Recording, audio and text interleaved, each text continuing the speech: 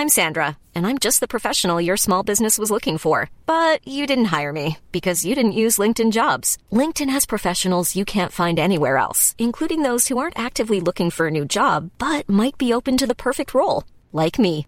In a given month, over 70% of LinkedIn users don't visit other leading job sites. So if you're not looking on LinkedIn, you'll miss out on great candidates like Sandra. Start hiring professionals like a professional. Post your free job on linkedin.com/people today. Hey, I'm Ryan Reynolds. Recently, I asked Mint Mobile's legal team if big wireless companies are allowed to raise prices due to inflation. They said yes. And then when I asked if raising prices technically violates those onerous two-year contracts, they said, "What the f*** are you talking about, you insane Hollywood ass?" So to recap, we're cutting the price of Mint Unlimited from $30 a month to just $15 a month. Give it a try at mintmobile.com/switch. $45 up front for 3 months plus taxes and fees. Promo rate for new customers for limited time. Unlimited more than 40 gigabytes per month. Slows full terms at mintmobile.com.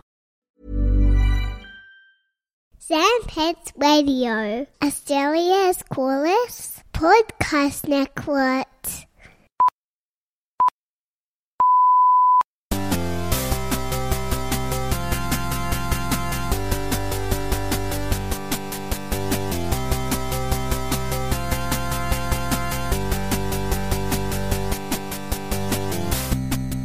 Cool.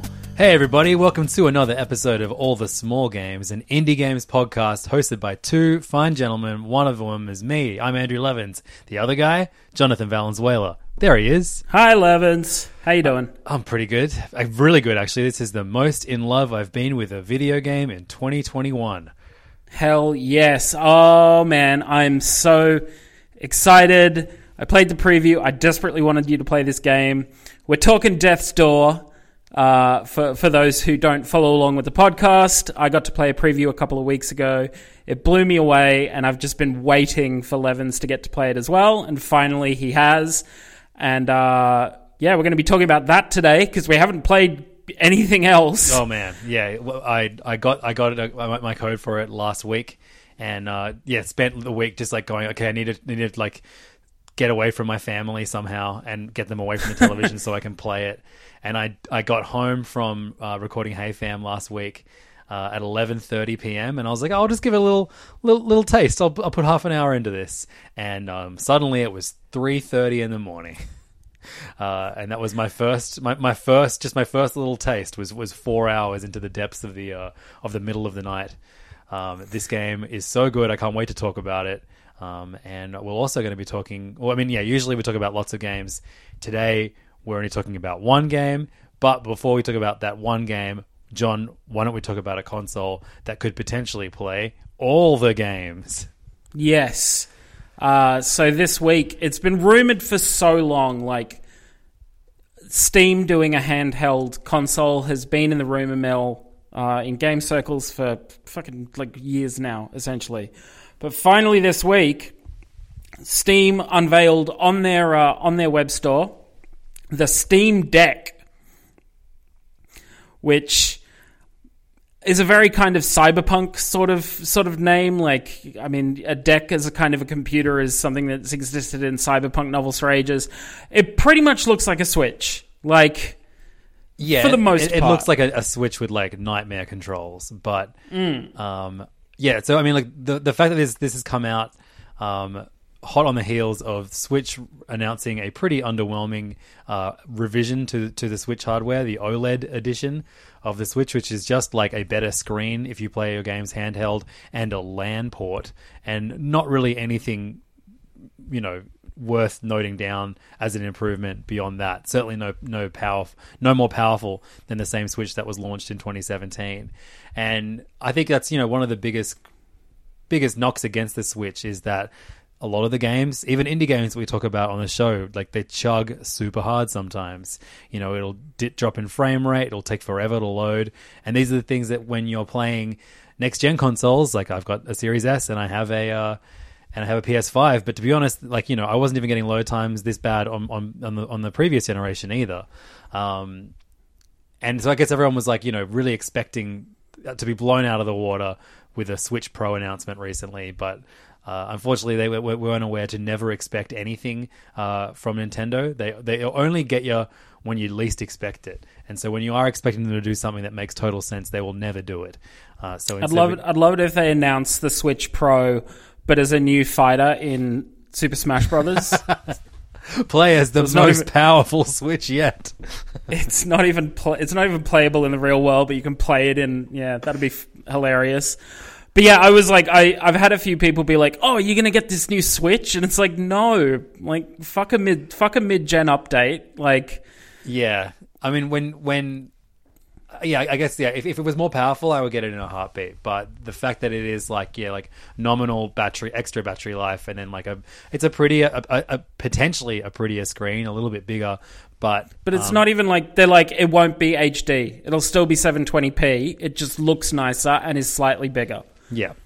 So okay, a little bit of disappointment from the Nintendo front for the OLED model.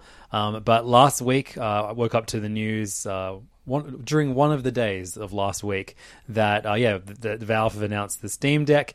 It is a genuinely powerful handheld console, and I mean, people always talk about how amazing the Nintendo games library is, but they don't let you have access to all of it on any of their devices. Whereas Valve, the biggest selling point for this is that, one, it comes with your entire Steam library. And as someone that seldom plays games on Steam, I still have a library of 50 games that the idea of playing them on a handheld device is actually really cool.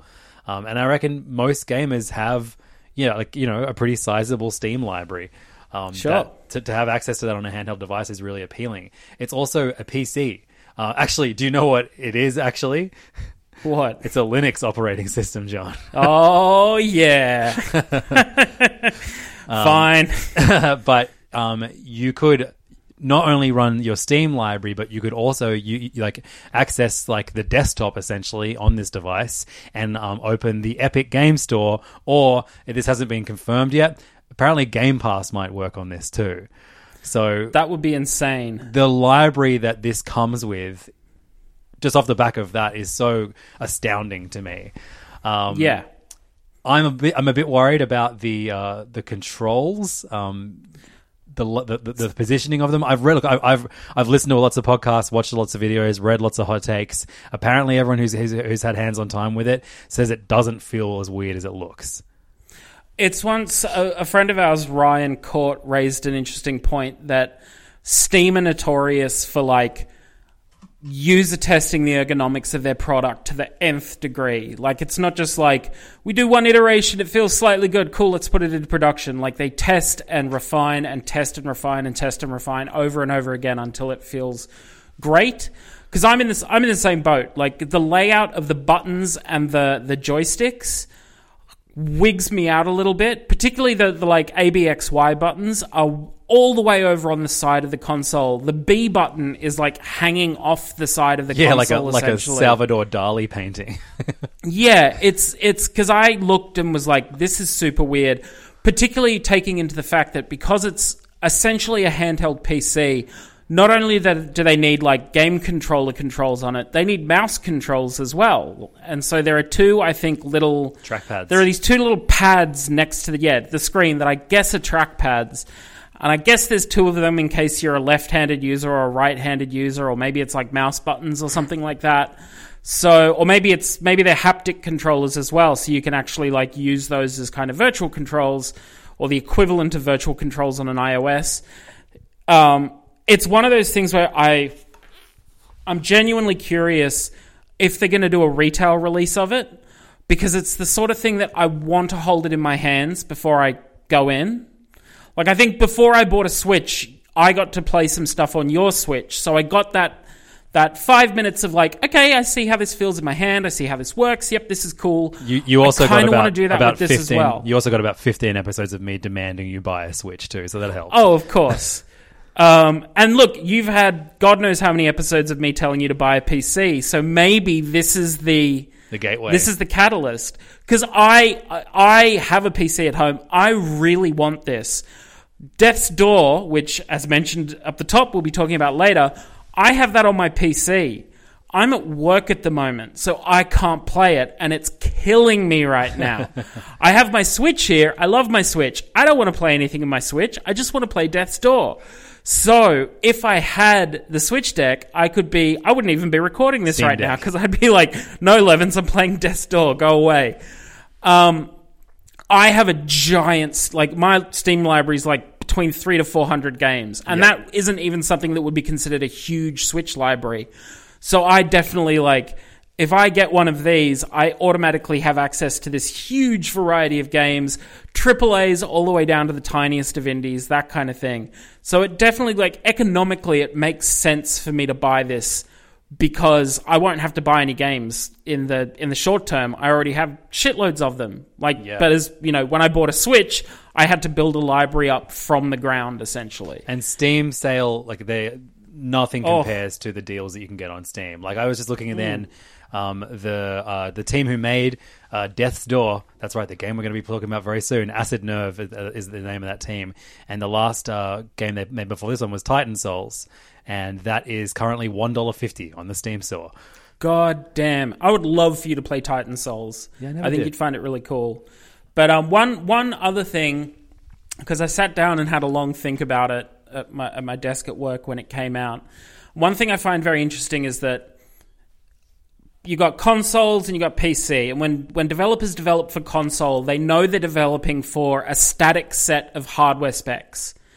Like someone in England, someone in America, someone in Australia, any country. If they have a PS5, you know exactly what hardware they're working with, and whoever's developing for it can just develop for that specific set of hardware and know that it's going to run. Mm-hmm. PC developers, on the other hand, they develop at the same time for what is the most amazing specs that we can get and what is kind of a base spec that we would expect people to work with. And that's why with PCs, the whole idea behind them is that they are upgradable. You can constantly take parts out and put new parts in to keep you up with the latest games coming out. With the Switch Deck, how rapidly will it become obsolete in terms of new games to play? And more importantly, how many times will you call it the Switch Deck in this episode? Fuck! The Steam Deck. Fine. Okay, leaving aside that fuck Just imagine you're the captain of a boat in the steampunk era. Yes, of course. Hit the I Steam Deck. I have cogs on my hat and an unnecessary amount of lenses on my glasses. But, vocal screw up aside, I feel the question is valid. How long will the Steam Deck be? At what point will the Steam Deck go obsolete? At what point will they go, okay, we've upgraded the Steam Deck. God damn it. Tiger Trio's Tasty Travels. How often will they need to upgrade the Steam Deck? Will it be modular? Will you be able to put other stuff in it down the track kind of thing? This is not a major I'm not I'm not going to buy it because it'll go obsolete 10 seconds later. I want this thing, and God knows most of my library are 5-year-old games that this thing will play brilliantly. Yeah, exactly. The really, really high-end AAA games that people are concerned about. I would play them on consoles anyway. The games that I want to play on this Steam Deck are very, very primitive pixel games that come out 2 years before they get released to consoles. I want to be in there first. That's why I want this. Oh, of course.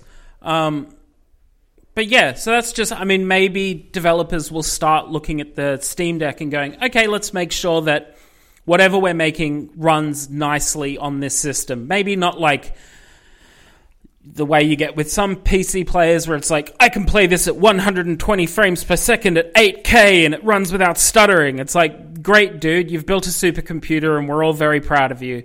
I don't need any more than 24 frames per second because that's what most movies are and they look fine to me.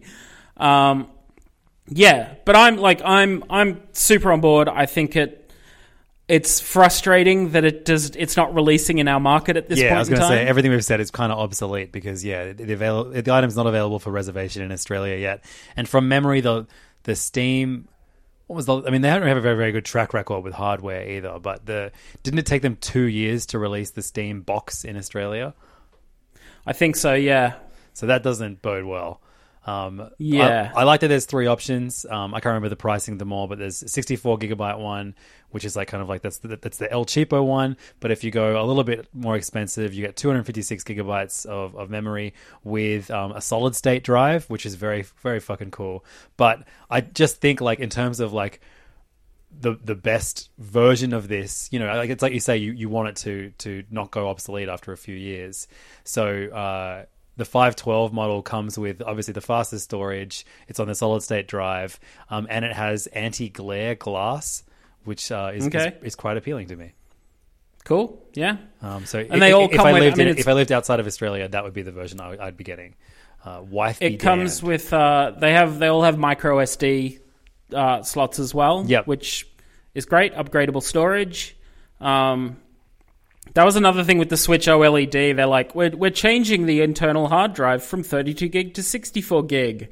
It's like, cool. I'm still going to be using a micro SD card with that. Yeah, That's totally. Not that big, which to be I've honest. also filled. I filled my 512 gigabyte SD card on my Switch. Oh boy.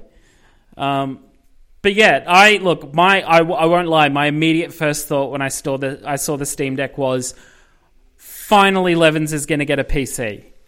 Yeah, look, the more I look at it, like right now I'm on their website, and the main graphic is just like a 3D, model of the Steam Deck, just kind of like swirling around on the screen, and it does look really good. The back buttons look great. I'm intrigued by the trackpads. I kind of really want to buy this right now. Come on, doesn't Gabe Newell live in New Zealand now? I'm already buying. He does. The Playdate. Hopefully, by the time we record next week, we'll have both pre-ordered that, because they said we'd be able to pre-order by the end of July. Okay. Interesting. So I thought maybe last year would be the only year I was going to buy 2 consoles in 1 year, but who knows? 2021 could come through with I'm hanging out for the Playdate OLED. Well, that doesn't, and they add one extra color. It's like a black, white, and like green. Yeah. Interesting. Okay. Yeah. So Steam Deck, if you feel some type of way about this new console, because people have made handheld PCs before. This isn't totally new, but it's the first time a major player in the kind of gaming scene has attempted this, and it looks to be pretty good. But if you feel some type of way about it, let us know. If you think it's a piece of crap, if you think it's a piece of heaven, hit us up. Those are the only two options. In Twitter, at All The Small Game, on Facebook, facebook.com/allthesmallgames, or email us allthesmallgames@gmail.com. Or join our Discord by going to patreon.com/allthesmallgames. I just saw online then, John, the founder of Itch, he confirmed that will be usable on the Steam Deck too. Damn, which nice. Is that's like 1,500 games, because I bought those big bundles for charity. Oh, of course, yeah. Man, yeah, there's a lot to love about this and also very frustrated that it's a long way in our future. Hey, I'm Ryan Reynolds. Recently, I asked Mint Mobile's legal team if big wireless companies are allowed to raise prices due to inflation. They said yes. And then when I asked if raising prices technically violates those onerous 2-year contracts, they said, "What the f*** are you talking about, you insane Hollywood ass?"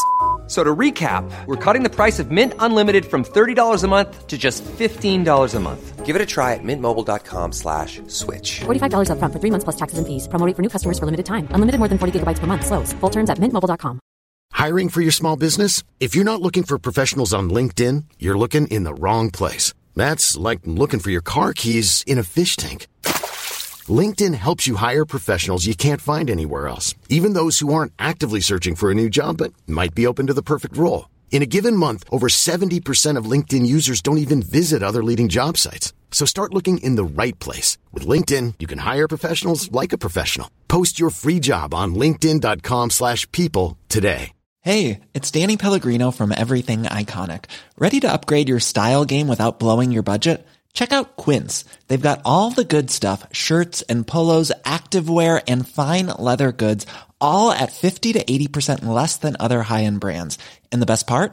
They're all about safe, ethical, and responsible manufacturing. Get that luxury vibe without the luxury price tag. Hit up quince.com/upgrade for free shipping and 365-day returns on your next order. That's quince.com/upgrade.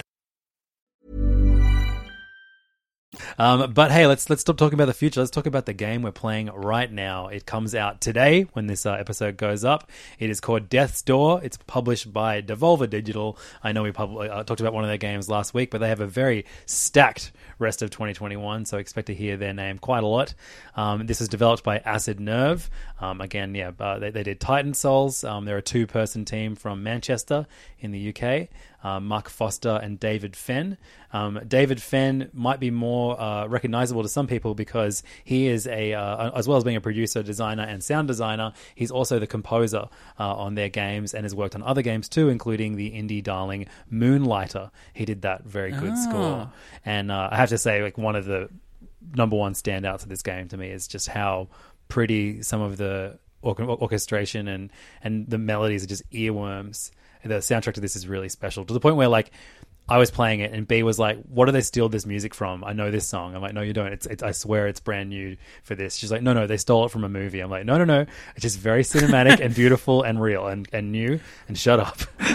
B, back the fuck off. This is new. Yeah, no, I look, as a person who notoriously is like, sound off while playing, much to your chagrin, I've been playing this with the sound on, and the music is amazing. It's stirring, it's haunting. I particularly love the sort of like the music you get at the Stranded Sailor. So it's like got that kind of squeeze box melody to it. Like, sure. I really love that one. I think some of the orchestral arrangements that he's done, I mean, obviously it's done on computer, but I think some of it holds up to some of the Hollow Knight soundtrack. Some of the most beautiful moments on that, where you're making your way through this, exploring this big open world kind of, making your way through the map, and you just have this beautiful melody in the background. It's so good, and you don't want to leave, even when you're like trying to race from one area to the next. You don't want to leave before your favorite part of the song plays. It's great. I love it when that happens. This is going to be, I reckon, if I Am 8-Bit does a release, I'm going to cop this on vinyl to add to my little collection of video game soundtrack vinyls. Yeah, I can see this being like on a lot of people's best of the year lists. Like, as I mentioned at the start of the episode, I'm pretty sure this is my favorite game of the year so far. We haven't even talked about what it's about. Death's Door is a isometric adventure game in which you play as a crow whose job is to reap souls. And the game opens with you in a black and white world, which is like your kind of like your hometown. You get dumped off a bus at a bus stop, and you make your way through security. And it's a very bureaucratic job that you have, but your job is to reap souls while a team of other crows handle the paperwork. John, you want to take it from here? Because I think I've done pretty well so far, but I'm sure there's plenty of room for me to fuck it up. So over to you. You've done well so far, and I'd like to once again, I did it during the preview, and I'll shout it out again here. When you make your way through security, the guy running security, it's Ball Plot. That's right, of course. That's his name, Ball Plot. Love that tiny joke.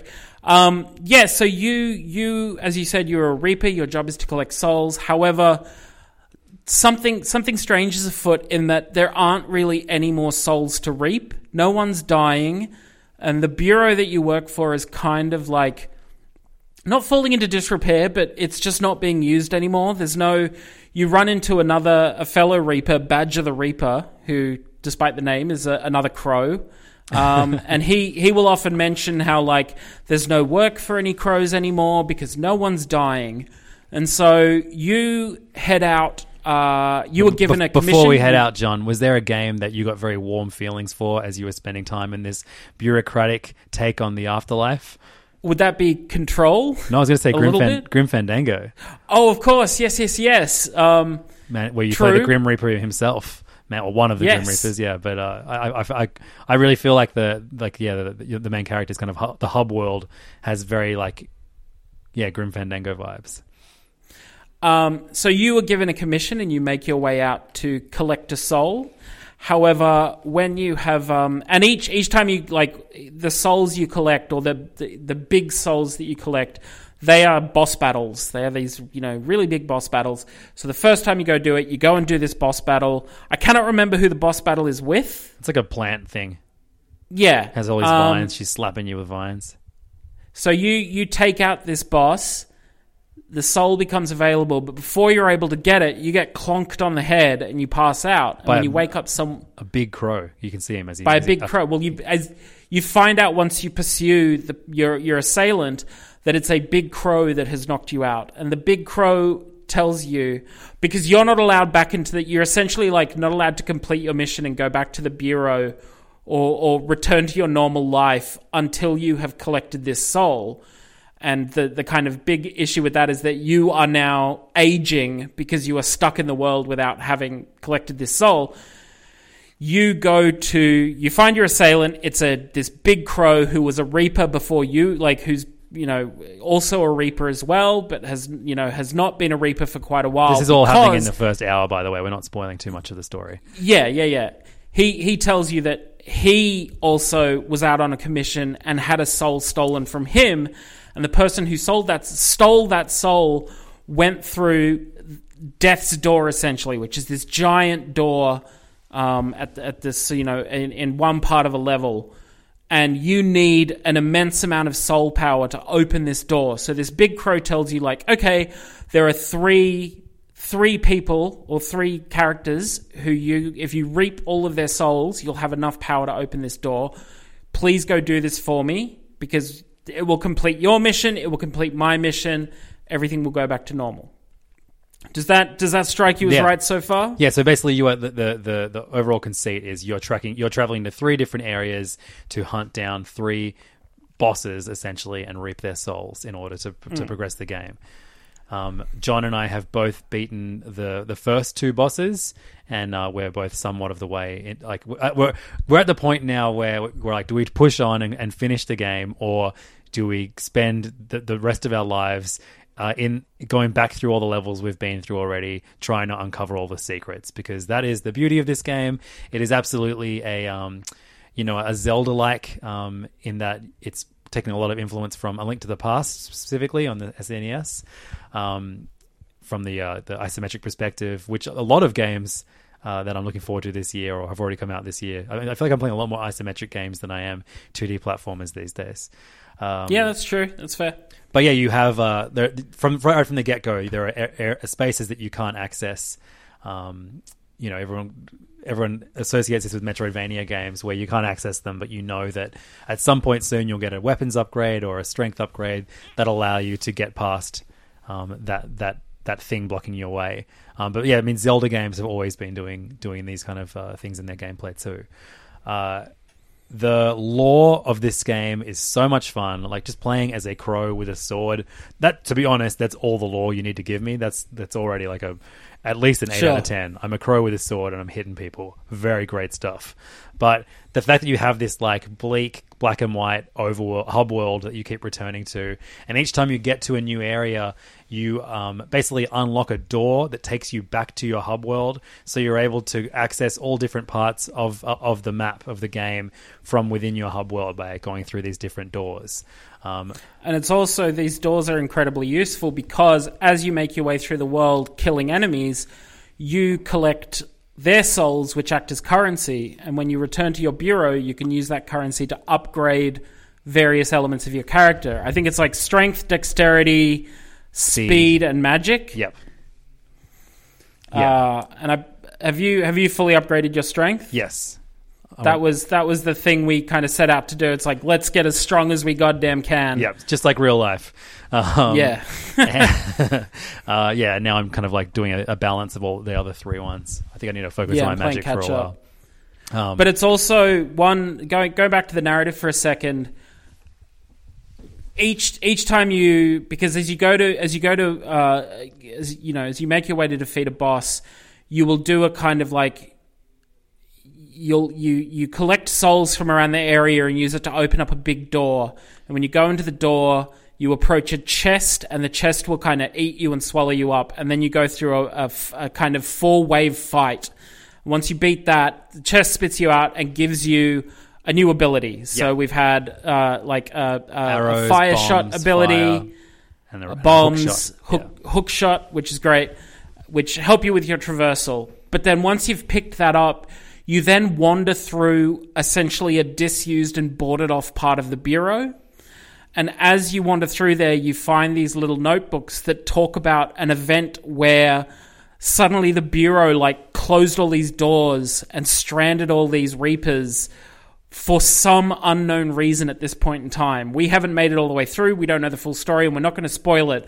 But there's this big mystery going on at the back of the narrative, which I'm now just like, God damn, I need to know what's happening. This is like, It's so well told and it's so interesting. Because the bosses speak to it as well. Like, they kind of taunt you with this thing that happened without exactly telling you what it is. Yeah, I think what's great is that you hunt down these bosses, you enter their domains, essentially, and the entire time that you're, like, you know, reaping the souls of all the enemies in their areas, the bosses will, like, stick their head through, like, a pipe below you or through a window and taunt you, like, you know, like, fuck off, stop pursuing me, like, I'll kill you. And it's just, it's so much fun. Like, it's really, really great at kind of rewarding you for completing more of the game, but then also it's really great at like rewarding you for going back to where you've been before and exploring areas you weren't able to access. And some of the upgrades I've gotten have been crazy.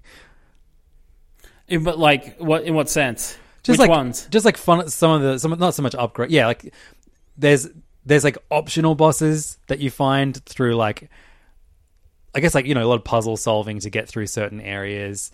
And once you get to this to the boss battle, I just realized I need to go back to an area that I didn't fully complete. So remember when Breath of the Wild came out? I know you weren't playing it as we were playing it, but everyone who was playing it, like, I feel like for weeks we were just checking in with each other, like, oh, like I was in this area and I did this thing with this weapon and then this happened, and it was like everyone had this wildly different experience. Because of how much freedom you have while playing that game. And while this story, while Death's Door, the story is very linear, there's a lot of, like, you know, exploration that you can choose to do. That isn't, you know, it's not, you're not being pushed in that direction to do it. Everything about this game fucking rules so much. It's one of those. It's funny you mentioned like Breath of the Wild and checking in. Because that kind of checking in is a very sort of like supportive, maybe isn't the right word, but like comparative, if you will. It's like, oh, I did this here. Oh, that's crazy. I just did this over here. You and I over the weekend have been messaging each other back and forth, but there's a competitive edge to it where it's like, if one messages the other, like, I just did this, that, like, certainly on my end, I'm like, motherfucker, now I gotta fucking run and... Well, you know what's really funny? Is I don't think take I'm out this competitive. boss. I don't think I'm competitive with anyone else in my life about anything, but I feel like you and I, when we're both playing the same game, there is this race to finish it. Oh, definitely. Because I remember, like, I messaged, like, I've just finished the Frog King boss or something, and then maybe like 2 hours passed, and then I got a message like, I just finished the Frog King boss, and I'm like, yeah, that's right, catch up, boy, let's go. And I think currently, because Archie's been watching me play this, but I've also been playing it at night while he's sleeping, which he is not happy about. I was worried he wasn't, like, because he hates games where you die over and over again, unless it's a competitive, you know, co-op game. But he watched me beat the first boss, and I died quite a few times beating her, and was like cheering me on, like, you can do it, Dad, like, you got even further that time. Like, he understands it now because great. I think this game is a lot of fun to watch someone play. The combat is so satisfying, and you so can, good. Yeah, you get like all different weapons. John and I have both found this weapon that we don't have access to, and neither of us can work out this goddamn riddle that you need to solve to get the final part to get it. Oh, man. It's so good. It's the last weapon. It's the last. There's 5 weapons. This is the last weapon to get. It'd be so funny if you do get it and it's like way underpowered and it's just like this plastic piece of shit. Yeah, that will be... look, at least with that, there'll be the satisfaction of solving the puzzle. Yes, totally, that's true. And I know this is another thing we're going to compete over, because the first person to message got the sword. that's just the other person's just going to be like, God damn it! Tell me how, I guess. Yeah, I mean, exactly. That is the really fun part, is that like we are playing this, we have the privilege of playing this before it's been released. So there's no, it's also it's been under embargo, so no one's even talking about it. I imagine there's lots of people playing it for reviews and stuff. But there's no guides, there's no YouTubes to like, if you get stuck, you're like, what the hell do I do in this area? There's none of that. So it is John and I kind of, like that. I had a moment that I thought was glitched out, and it turns out I was just aiming wrong, but because John got... Was that the fight, the furnace? The furnace. I figured it out. Thanks to you. But besides that, that's been the only proper setback. But the cool thing is, because of like how much exploration you can do, like I hit that point and I was like, I know something's meant to happen in this room, and it's not for me. Oh, whatever. I'll just go explore for a while. I ended up like getting all this crazy upgrades. I found that optional boss. There's two kinds of optional bosses. One of them is like like this fat knight with a big hammer, who like you just have to like dodge his attacks. But there's different iterations of them. Some of them are like way faster. They also like appear when you least expect it. Like and you're like, you've got one bar of health left. Because I have you still got just the original 4 bars of health that you got at the start? Yeah, I've got to find one more shrine to upgrade my health. You upgrade your health and your magic by visiting shrines. So they're, again, like very Zelda-influenced gameplay choices. But, yeah, the optional boss that I found, I keep finding iterations of him. And, like, yeah, the first one, you find him in the gardens in the of the Urn Lady. And I beat that one pretty easily. But, like, every other iteration since Bar 1, I think, has just gotten really, really difficult. There's one that, like, as he hits the ground with his hammer, like poison gas spews out. And then there's another one. And the annoying thing is that like they don't count as proper bosses. So when you die, you don't get like, you know, get a retry option. You get sent back to ages away where you traveled from, and you've got to travel to that point to beat that, fight the boss again. There's like a really fast version of the Fat Knight that I've gotten so close. Like I'm talking like 1 or 2 strikes away from killing. So yeah, upgrading my health by 1 or getting a slightly more powerful weapon, I will be on easy street. But yeah, it ain't happening, Chief. But I'm still loving it. Just like brutal pain. You know, that's the thing. Like you can just push through, and I'm at that point now where I'm like, do I just push through and finish the game? Because I'm pretty close to this third boss, but I just know how much more enjoyable it would be if I had all of the upgrades I could possibly get as I fight that last boss. It's one of the things, based on the structure of the first 2 bosses we've gone through, there will be, prior to you approaching that boss, you will unlock, because there's like, the secrets are hidden behind, there's walls with like glowing cracks in it, which is the ones you use bombs on. Mm-hmm. This is we're going into spoiler territory here, I reckon. Kind of. Well, it's just there's these anchors which you use the hook shot on, and then there are these manhole looking things. And I think if you unlock the manhole ability, you should have time to turn back from that final boss and go through and do another sweep through everything. Yeah, I hope so. I'm probably going to try and go for the 100% on this game, and if I get that powerful weapon, I'm pretty sure I can beat the 2 bosses that I haven't been able to beat so far. That's fair. God, it's. I will say, because you know earlier you were talking about as you make your way through the boss's area and they pop their heads out and taunt you, like you paraphrased very heavily their dialogue. Like the writing in this game is incredibly charming. Oh, you don't think a boss saying, "Hey, fuck off," yeah, is charming? Yeah, an old lady appears and is like, "Hey, you, fuck off," and she just stops. She does call talking. You a little shit before you fight her. But I loved that because she's like up until that point. But when I say it, she's built up as this like really sweet grandmotherly character, but then in your final, like when you start the final showdown, she just kicks up by going, "You little shit," and I'm like, yes, that's incredible. But even like some of the side characters, like there is a chef, and I don't like, you know, obviously we've been fairly fast and loose with information. I won't reveal what's really funny about the chef. Yep. But it is funny. Just give him that. But it's funny, and it's built into the way that he speaks, like you know how he talks to you and that kind of stuff. And because these interactions are so spaced out, in levels and stuff like that. It's just this nice little burst of personality you get. Yep. Like, I always find it really rewarding when I find a character I can talk to, because it's like, oh, cool, he's going to be this, like, maybe it gives me a bit more story, or maybe it's just a nice, funny little interaction I have. But it's just, you know, it tempers the, like, all the combat I've been through previously. And speaking of the combat, huge shout out to the hitbox detection on this. Oh yeah, it's just so tight. Like, it's great. Tight as hell. Like, I'm rolling under the hammers.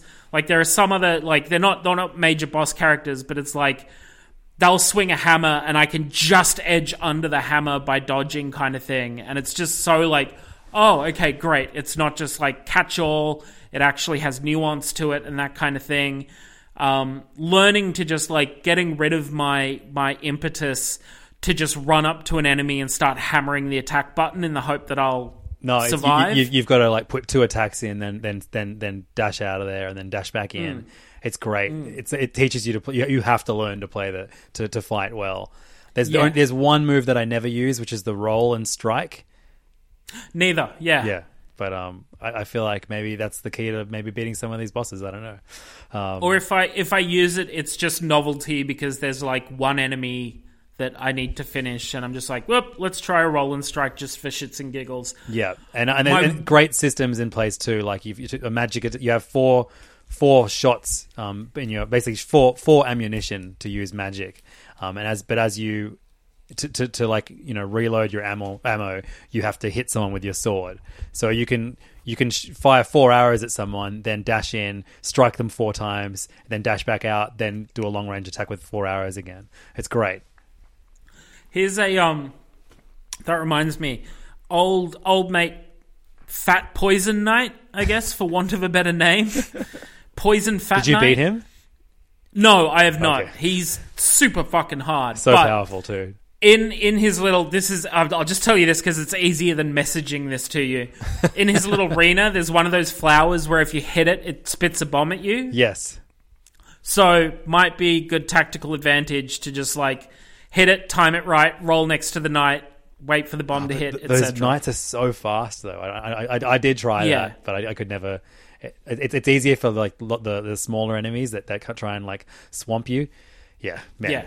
But look, I have one minor critique. Is it the fact that there's no map?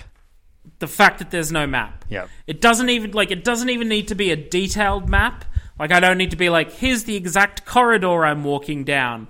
Like, if it just gives a general overview of the area kind of thing. Yeah. And hell, you can unlock it when you finish the boss. So it's not like you can follow the map directly to the boss area. It's just something afterwards to help with, like, orienteering the area to unlock secrets.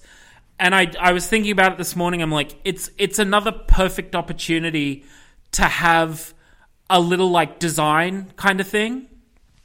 Because I even I texted you over the weekend when I discovered throughout the game there are signposts that just point to, like, you know, this way to the flooded fortress or this way to the summit kind of thing, and they're kind of shaped like a bird and pointing in a direction.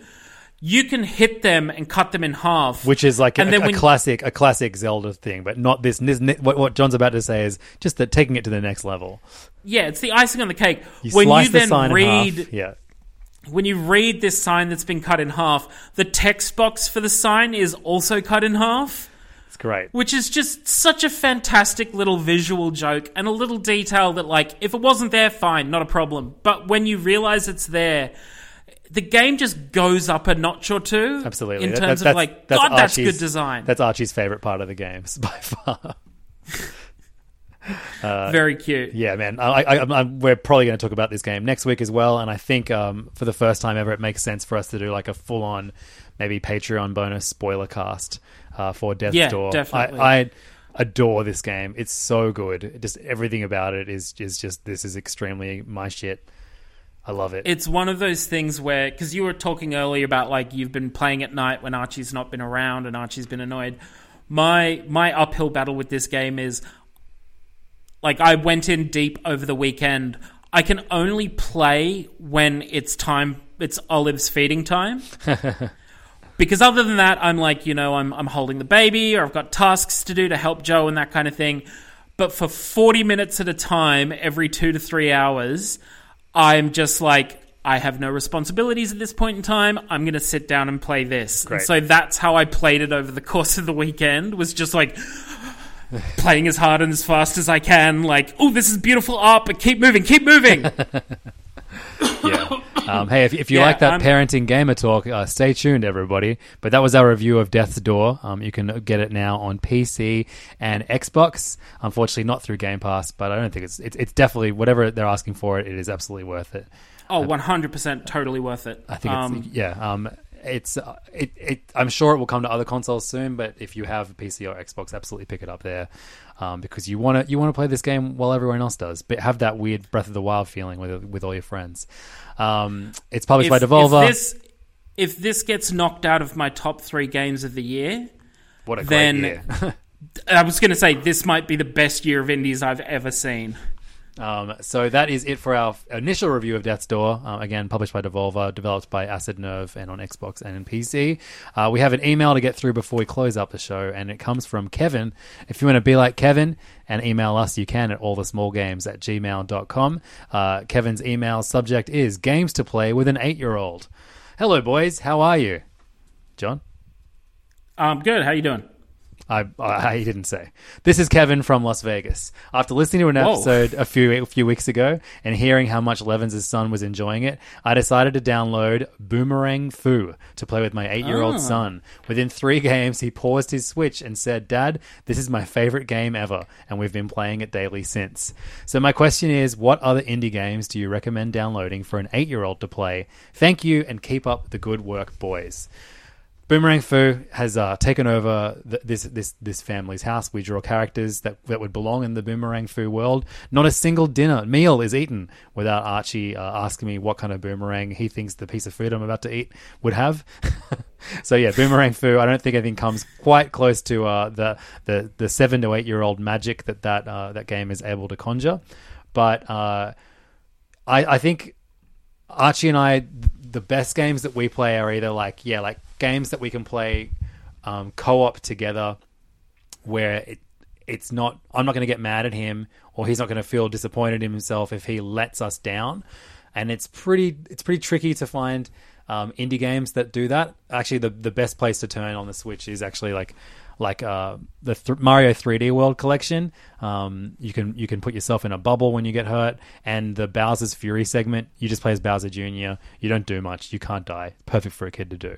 But I would say my favorite gaming experiences with my son have been adventure games. Like at the moment we're playing through Chicory. And that is a great 2-player game to play with a kid, actually, because the second player just controls a paintbrush and they can just paint the world around you while you do all the difficult stuff in that game. But Chicory, and then even games where like he doesn't necessarily have to play it, but we it'd be maybe an adventure game with lots of dialogue, and we assign characters to each other. So he'll be like the main character, and I'll be all the characters that he comes across in the world. And the best example of that is A Short Hike. It's like a 2-hour long experience. It's really beautiful and sweet. It's gorgeous and pretty. Like, you could probably teach your kid to play the majority of that game. A Short Hike is probably my favorite video game experience with Archie.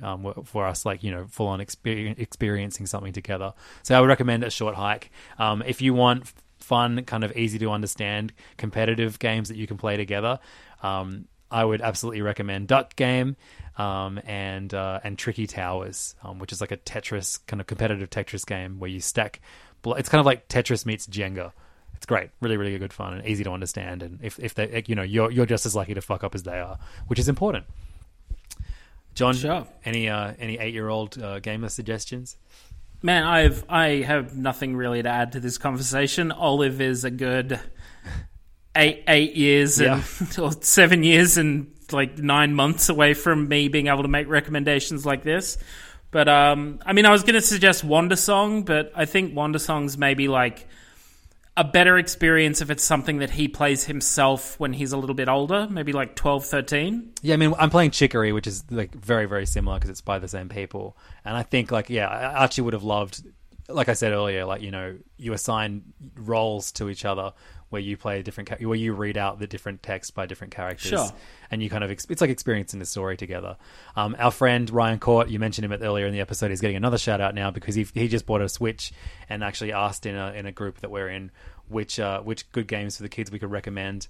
And I said Boomerang Fu, A Short Hike, Untitled Goose Game, There Is No Game, the puzzle game I talked about recently. That was excellent to play with Archie. And then Tiger Trio's Tasty Travels, which is a great kind of fun puzzle coding game. At the moment... Speaking of Ryan, not to draw the curtain back on my social life too much, but I just got a message from Ryan that said, Switch plus toilet is a revelation. Shouts to Ryan, bro. Yeah. They come in threes. 3 shout-outs, one episode. 3 shout-outs, you're shitting one luxury shit-out. style now. It's so crazy. So many of my friends have bought Switches. We're like all of Sydney is still in lockdown for who knows how fucking long. I just became an uncle to a baby that I don't know when I'm ever going to meet. But lots of my friends are buying Switches. Shouts to Mike Eggett and Mitch Orr, my co-hosts of a previous podcast, The Mitchin, who both bought Switches over the weekend and texted me asking how to set it up within 3 minutes of each other, which is pretty funny. That's all the time we have of this amazing episode. Please, if you can, play Death's Door and come and talk about it with us in our Discord, in our email, patreon.com/allthesmallgames. A bonus episode is going up on our Patreon this week, and then another one the following week. We'll reveal more details about them very soon. Thank you so much for listening. Thanks to John for playing almost as much Death's Door as I did this weekend. Oh, is that how it's going to be? Save it for messages, mate. Save it for messages. Take care, everyone. Thanks so much for listening. Bye. Mom deserves the best, and there's no better place to shop for Mother's Day than Whole Foods Market. They're your destination for unbeatable savings, from premium gifts to show-stopping flowers and irresistible desserts. Start by saving 33% with Prime on all body care and candles. Then get a 15-stem bunch of tulips for just $9.99 each with Prime. Round out Mom's menu with festive rosé, irresistible berry chantilly cake, and more special treats. Come celebrate Mother's Day at Whole Foods Market.